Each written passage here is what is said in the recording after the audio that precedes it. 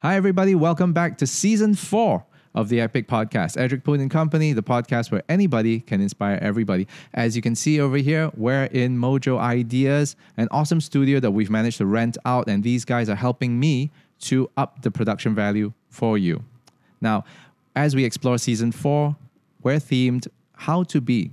We're going to be exploring job roles and positions that you've probably heard about, but you don't really know what they are. For example, how to be a voice coach or how to be a generational business owner.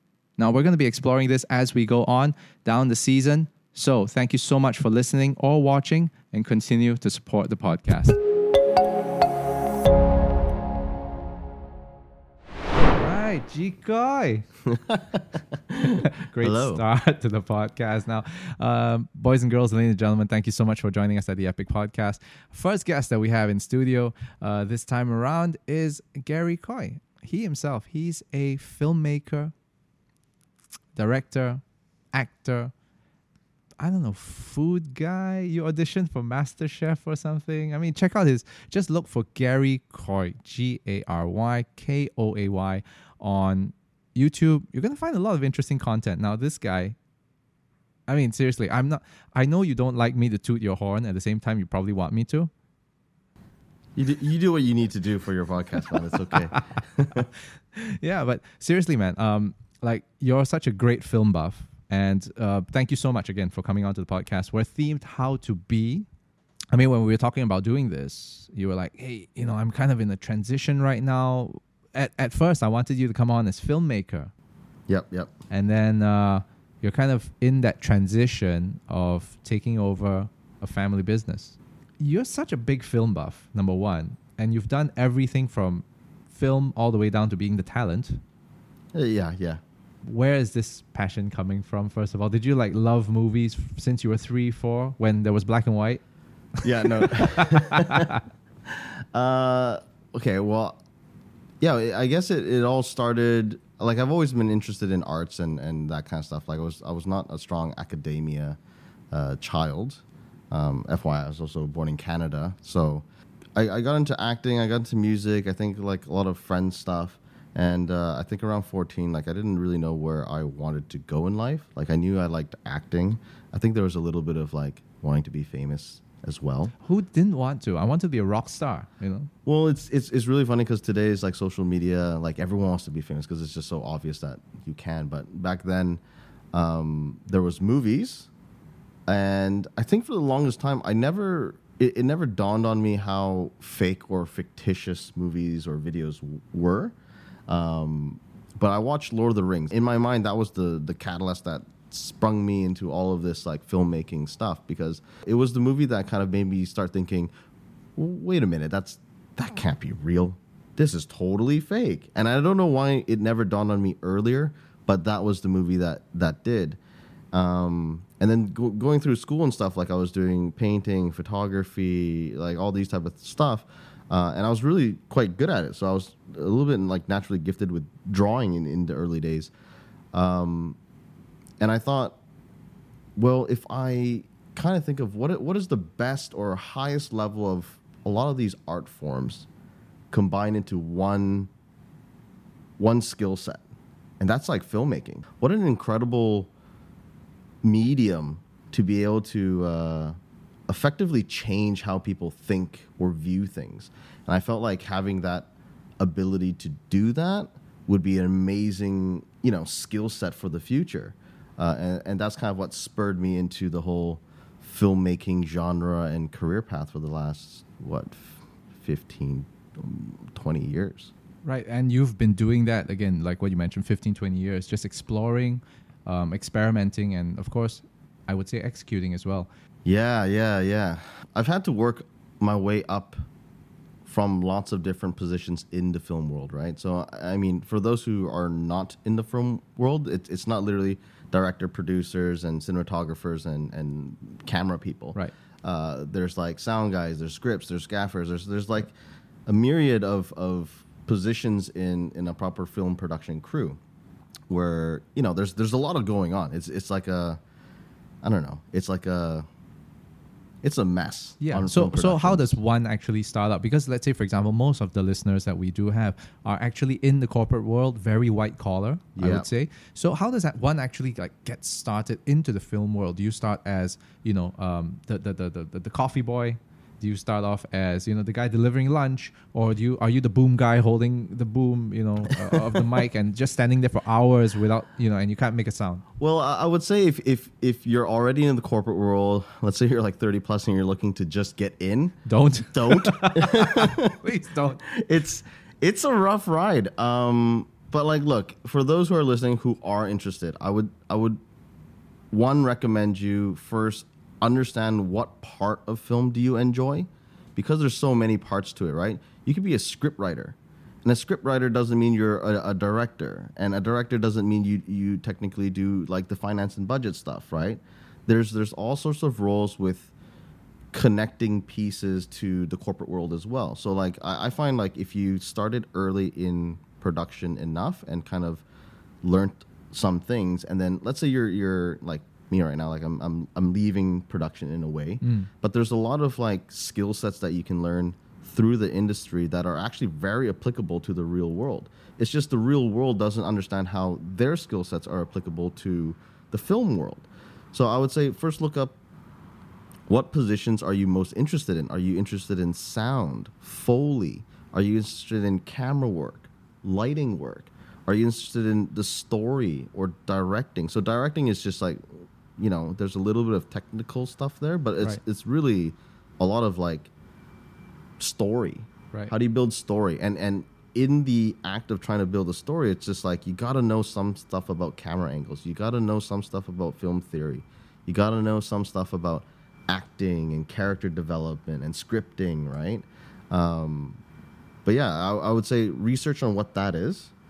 And then from there, I think if you have enough passion, if you have enough dedication to put in the hours, I don't think any professional, you know, like, you know, a key grip or a DOP, if you like was able to kind of call them up, like, hey, just explain your situation and literally offer your time for free to come and learn, I don't think anyone is necessarily going to say no. Okay. They might not give you a good, like a big position, which is hence, you know, you're the coffee boy or whatever, right? But I think you do need to get involved on a film set.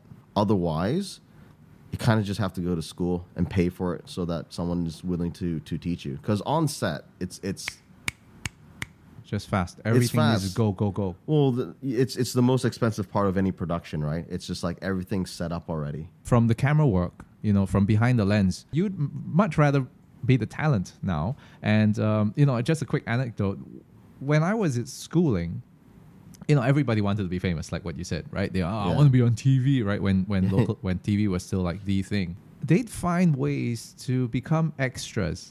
Yes. On set, being a zombie, being a dead person, or being a passerby buying something, you know, they'd find all sorts of ways to do it, and that was enough for them. For you to get into the acting side, what was it that you wanted to be, and how far did you go with that? I didn't get very far, to be honest. I'm sorry to bring that up, but yeah. No, it's okay. Look, it started off with acting, but in Canada, like I'm obviously Asian. So back then, the odds of you getting typecast was very high. Oh. So I didn't want to represent my community in Canada as another typical typecast. Also, it doesn't pay well. Like, unless you have a house or, you know, a solid foundation, being extra is not going to pay you enough to succeed in life, right? You're probably going to be struggling with just making ends meet if you do that. And even if you get a couple of roles as an actor, you know, in a TV, if you get a full role on a TV spot, you'll probably be able to just make ends meet. Right. Right. Being an extra or even having like a small commercial deal, like if you're not famous, you're not going to get a big deal, right? You're going to get like the daily rate and then a rate to just hold you away from other similar type commercials for a year. Right. Right. So you get what do you call it? I think it's like a hold. I can't remember the term actually. It's been a while. Fee, right? Yeah, it's basically just to hold you away from doing another car commercial. So Right. if you're in a car commercial, right, it just wouldn't make sense as an actor. But so I thought about that really early days, and I just figured, look, I don't think that's feasible in my life. Like, I do need to earn money. Right. And I figured there's probably more opportunities in the production end. And I was already really good at camera stuff back then. I didn't know about the levels of camera work. Like, literally, the simplistic mind I had going into film school was, you know, all those crazy things that happen on set, like the things that blow up or the massive, you know, mountain scenes. I'm like, someone's got to be there filming that. I want to be that guy. In Tropic Thunder. Yeah, like, you know, like I want to be put in those situations to go do that. So it was really as simple as that. And then I'll slowly figure out how to get in front of camera after. And then fast forward till today, like I only when I started doing film stuff and getting more and more into production is when directors or whoever would be missing a character. Literally, sometimes they just don't have enough people to be background actors or to just play like a small supporting role, like come by, say hi, bump a auntie or something. So then they're like, hey, like you look the part. You look like someone that could do that. I'm like, okay, whatever. Just you just get thrown in, right? And I do that. And then when I eventually started directing, like literally, sometimes there just wouldn't be a budget to have this additional talent because that's an extra $800 for the day for a talent, right? But just the production doesn't have that because like it's still a business. It still needs to make money. So, you know, producers would be like, no, you can't have that. If you want it, then you're going to have to do it yourself. And I was like, fine. I would assume that's why Tarantino still goes into his own films sometimes just to fill them with characters and add levity to the film. I think if I was ever at a level of where I dreamt of, like Tarantino, I would basically cast myself into the film. Not like a main role, but like there is a little... There's a funness with, I think, acting and talent and being a talent, right? If you enjoy being in front of camera. Yep. Yeah, the whole idea of pretending to be someone else, and when you go through like, you know, acting school, like you do this thing called like character development or what is it? Like a character Bible. It's basically like you look at your script and then you just create this fictitious version of who you think this character is. Like, what did they go through life and how, you know, develop their personality. And then you use that as the way you think about your character and how he or she reacts to stuff.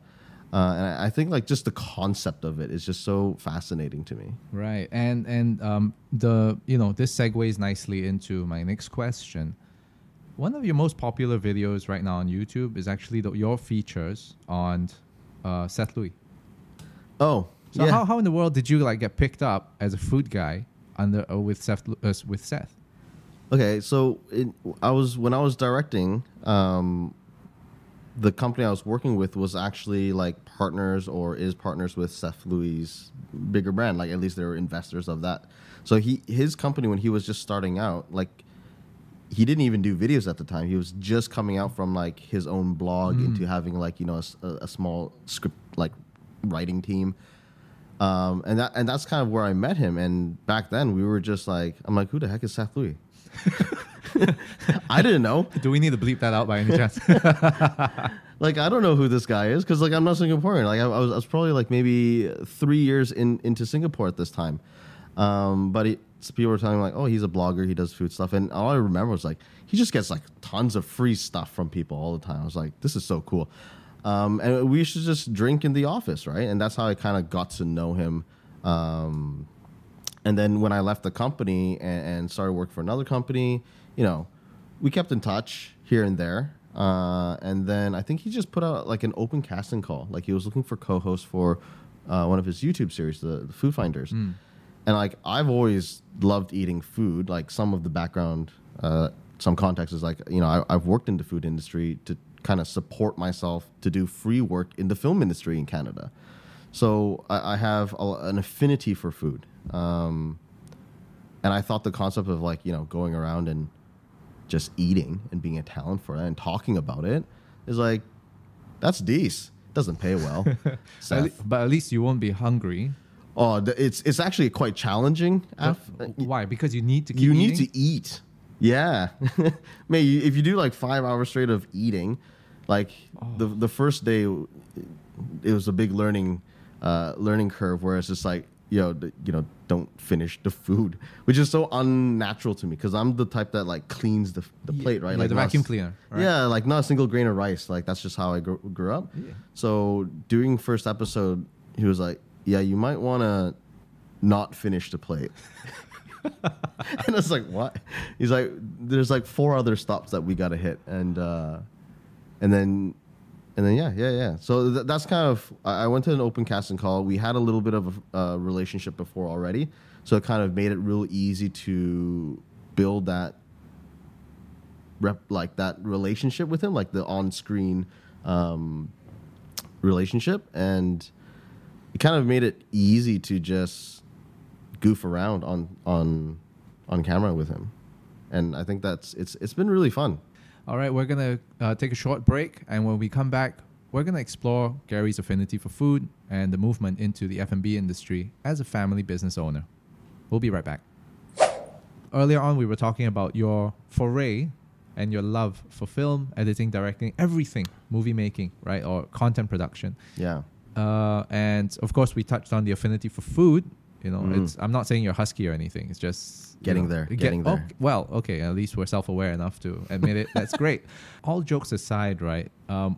We're going to be going into a little bit more of a sensitive topic because you have to basically put all these things aside because you were given a choice to stay where you are or take over a family business, and that seems to be a completely big transition, especially that you're going into F&B. Is that correct?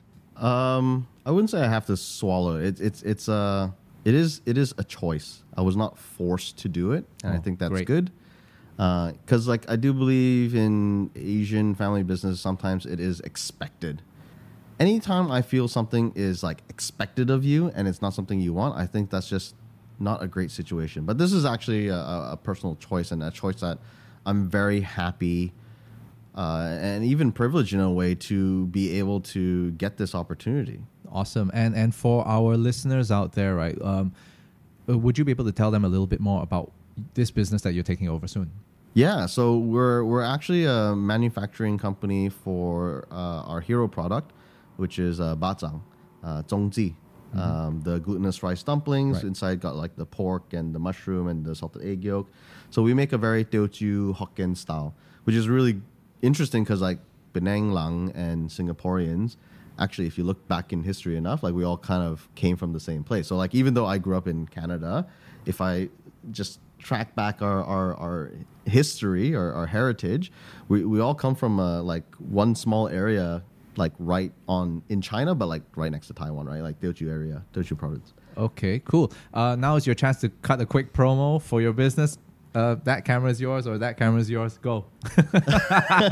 Quick, actor. Let's go. Hey, everyone. If you've never tried famous Penang bacang, check out Feng Yi Dumplings in Penang. We actually have one store out in JB. So if you're Singaporean and you're looking to try this, actually, we have one outlet in JB in KSL Mall. Go check it out. We also don't just sell bacang. We also sell other things, but that is the hero product, and we sell it year-round.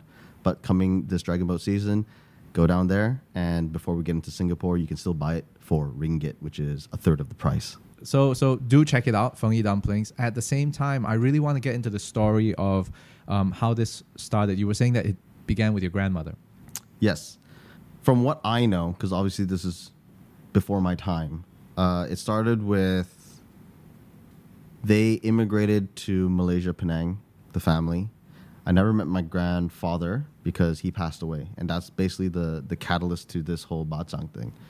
They came in, they had 6 kids. You know, this is like poverty time in my family.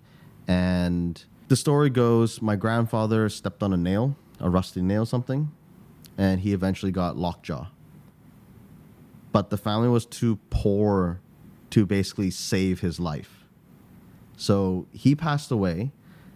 And here my grandma is, 6 kids, no money, and no skills. But what she did know how to do was to make batzang, and make it the way her mother taught her from China. So basically, she made that, and very traditional as it starts. It's like you spend 5 ringgit or something, buy the ingredients, you make a couple, you sell it for 6. And we were lucky enough that I think the surrounding community really liked it. People bought it, and then eventually she got more orders. And then she got to a point where she could like hire, some community members, other grandmas, other aunties to kind of help. And that's kind of why I also feel such an affinity to keep the heritage, to keep it going. Yeah, historically, it's just like we're fed by batzang money. So once I kind of figured out that I was willingly ready to leave production, or at least take a massive step back, I also saw that there was this massive opportunity to step into this business to then run it. I'm also one of the eldest in my generation in that family. I grew up relatively in the time where they weren't rich yet, so I knew what it was like earlier in the days. I myself had to go through quite a lot of hardship, as in like I'm a little bit more self-made than some of my younger cousins who had a lot more opportunities to go overseas and study, and not a little bit more privileged in that sense. Right? Yeah. I mean, I'm not using that in a derogatory or taking any assumptions or taking the wind out of the sails, but really it is in a position of privilege to be able to do so. Yeah, in Hokkien they're like "mbat jak ko la," like you've never tasted bitter before. So I grew up in the generation where I have tasted bitter, and I think from my family standpoint, it's like they give me a lot of respect for being able to figure that out for myself, and also done so without leveraging a lot of their finances. Like my family doesn't have a lot to. So what exactly is going to be your so-called position? I mean, as an entrepreneur, you do everything and anything. But if you are to implement a corporate structure into Fungi Dumplings, right, what would be your role in this case? Well, the way we worked it out is like I'm just going to step in as a general manager at first. I definitely don't want to come in and just stir things up, right? Yeah, like piss all over everyone's stuff. Like the company is functioning without me for like 49 years. So the general manager position is really a step in, start learning things from the ground up. And I have this brain capacity, I guess. Like I love looking at problems. Like I'm a little bit of a perfectionist, and I'm also lazy enough that I want to solve things so I don't have to work hard. I don't know. Something like Steve Jobs said once, right? Like hire the laziest person because they'll figure out the easiest way to do things. Something along those lines. It was either Steve Jobs or Bill Gates or someone. And I was like, it kind of like clicked on me. It's like, oh, I actually really have that characteristics. I love complaining. I know it's not a good character to have, but like I've learned to take my complaints, or the ability to see the complaints, but also then find better, more effective solutions for it. Yeah, going back to your original question of like, what am I going to do? It's like, I'm going to be looking at operations. I'm going to be looking at the back ends. I want to make sure that from our family business standpoint, where we used to manufacture the products for OEM sales, we're actually already building out our own retail outlets, our own brand. So we're actually stopping small OEM sales to, hawker stores and stuff like that. It's just like, you will no longer be able to buy them. We have some, it's like, very old-time legacy clients, like where their livelihoods depend on our manufacturing. So we will keep those relationships, but we're not looking to add more to that one. Right. So we're going to start building our own retail. So B2C and B2B. And basically building the foundational blocks of what I feel is required to take this from a family business to a business with families with our family included in it. Your podcast that you were doing, CEOs Confess, and I'm sure that you're going to be able to pick up a lot of information from that. Now, one thing I do want to ask as well, with so much on your plate, what's something that has been keeping you up at night regarding this? To be honest, nothing. No, I can't tell if you're super confident or you don't give a shit. I can't really tell. I think it's a little bit of both, right? I'm definitely. I mean, there's a financial setback that keeps me up at night. but luckily enough, I was able to kind of make a certain amount of savings that allow me some bandwidth. But I think over the years, I've learned to not overdwell on things, because I'm fairly confident that whatever problems come my way, I will be able to solve it or figure it out.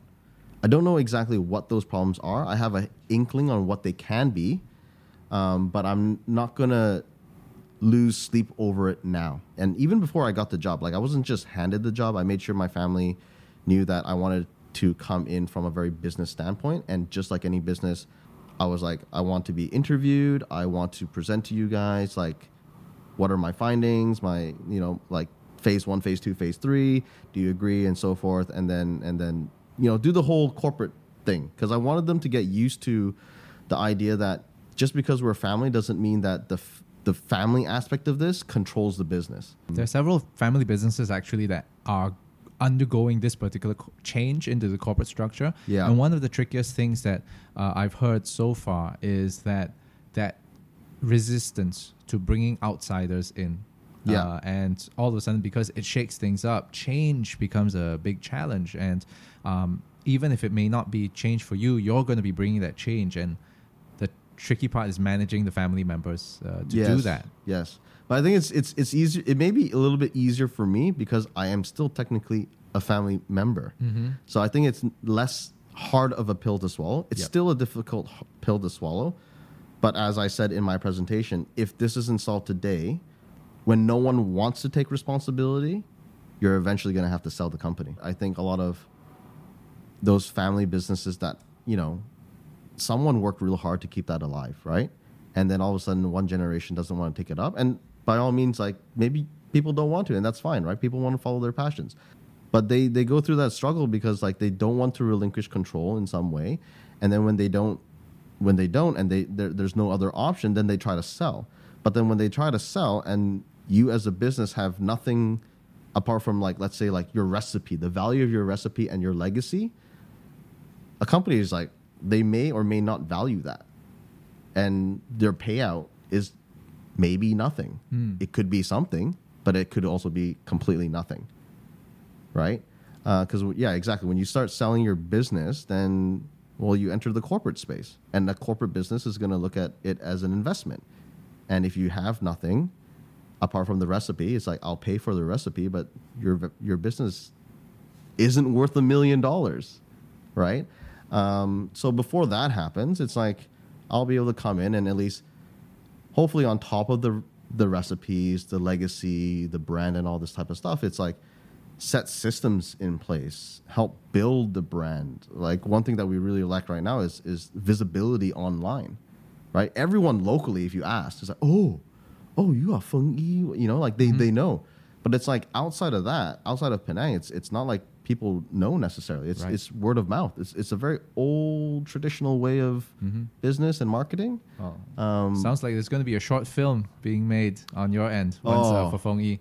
Mate, when I was still, like, directing in my spare time, I like drafted documentary ideas. Like, I wanted to build this story of, it is a little bit self-glorifying. Yeah, but it was like, the documentary was, like, supposed to kind of follow my life through the choices of taking the career choice of passion, which is filmmaking, and then having to struggle with the idea of duty and family, right? And the documentary would just kind of follow me in a way through those struggles. And at that time, like, I was debating whether I do jump into this family. Again, they never forced me, but, like, that was an option. Or do I continue to struggle it out in Singapore to pursue this passion of filmmaking? And I guess at the end of that documentary, it would be kind of like, there wouldn't be an answer. And the way I saw it as a documentary is like, I wanted audiences to know, very similarly to how I felt back then, is how unforgiving that choice is. The kind of weighing out these two obviously very reasonable choices, but having to be stuck in the middle. Right? Like, what do you want to do? Yeah. Do you actually want to help your family? Which is like, yeah, that's probably a good thing to do. Or do you actually want to do what you want to do as well, which is not that. Right. I see that as an interactive film on Netflix next. So would you choose Feng Yi or do you choose filmmaking? With this Well, one? and that's what's cool about it right now. It's like 6 years later. It's just like I've had that taste of my career. I've had that opportunity to do that, and now I feel like there's so much more potential there. Like I've always been interested in business, and I've always been interested in food, but I definitely wanted to at least scratch that itch, that 14-year-old version of me who watched Lord of the Rings. You know, that passion. Like I wanted to scratch that itch first. Right.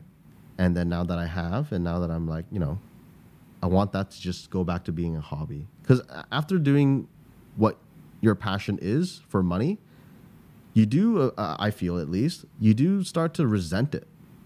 Right. Okay. And speaking of itches, there is an itch I need to scratch, and we're going to take a short break so that I can scratch this off camera. We'll be right back after these messages.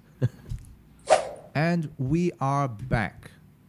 Now, ladies and gentlemen, boys and girls, as you know, the way that we always end off every podcast, right, is with the Epic Questionnaire.